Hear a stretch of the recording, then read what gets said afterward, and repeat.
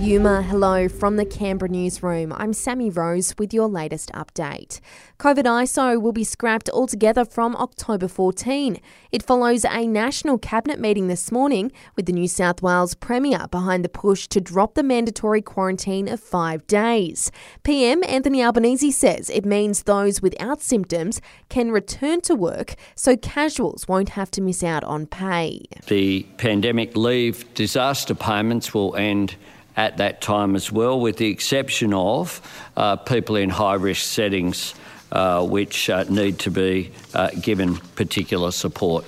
So aged care, health care, disability care. Federal police are working to protect those affected by the Optus data breach. An operation is underway, initially focusing on the 10,000 customers whose data was released online, with teams monitoring the dark web. It's believed around 10 million past and present customers were impacted by the breach. Looking overseas, and the US president has warned Hurricane Ian could be Florida's deadliest one on record as the cleanup begins in the aftermath of the Category 4 system.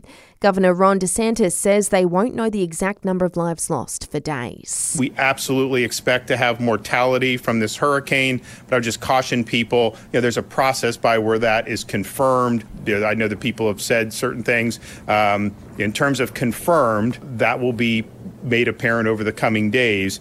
While back home, above average rainfall is expected in the ACT over the coming months, with the storm season kicking off tomorrow. We're being encouraged to prepare our homes by cleaning gutters and fixing roofs and have a survival plan in place. A man has died following a crash on the Hume Highway near Goulburn. The incident occurred on the 15th of September when the pedestrian was hit by a truck.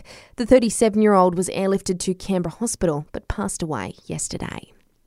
More support for victims of domestic violence so they don't become homeless. A program that helps victims and their kids stay safe in a home of their choice is being expanded to the Monero so they don't have to move away from their support systems. If you need help, call 1-800-RESPECT. Turns out first home buyer programs may actually be working against improving housing affordability in Australia. That's one of the recent findings from the Productivity Commission as it looks into the crisis being faced across the country. It's also recommended state and territory governments commit to firm targets for providing additional land to meet demand. Also today, Christmas will look a little less sparkly at Woolies and Big W. The retail giant won't be using glitter in their own brand Christmas items, while bonbons will be plastic-free. And Britain's Royal Mint has unveiled the official effigy of King Charles, which will appear on new coins. The 50-pence coins featuring the monarch will begin to be circulated before the end of the year. And that's the latest from the Canberra newsroom this Friday. Check back again tomorrow morning from 8 for our next update.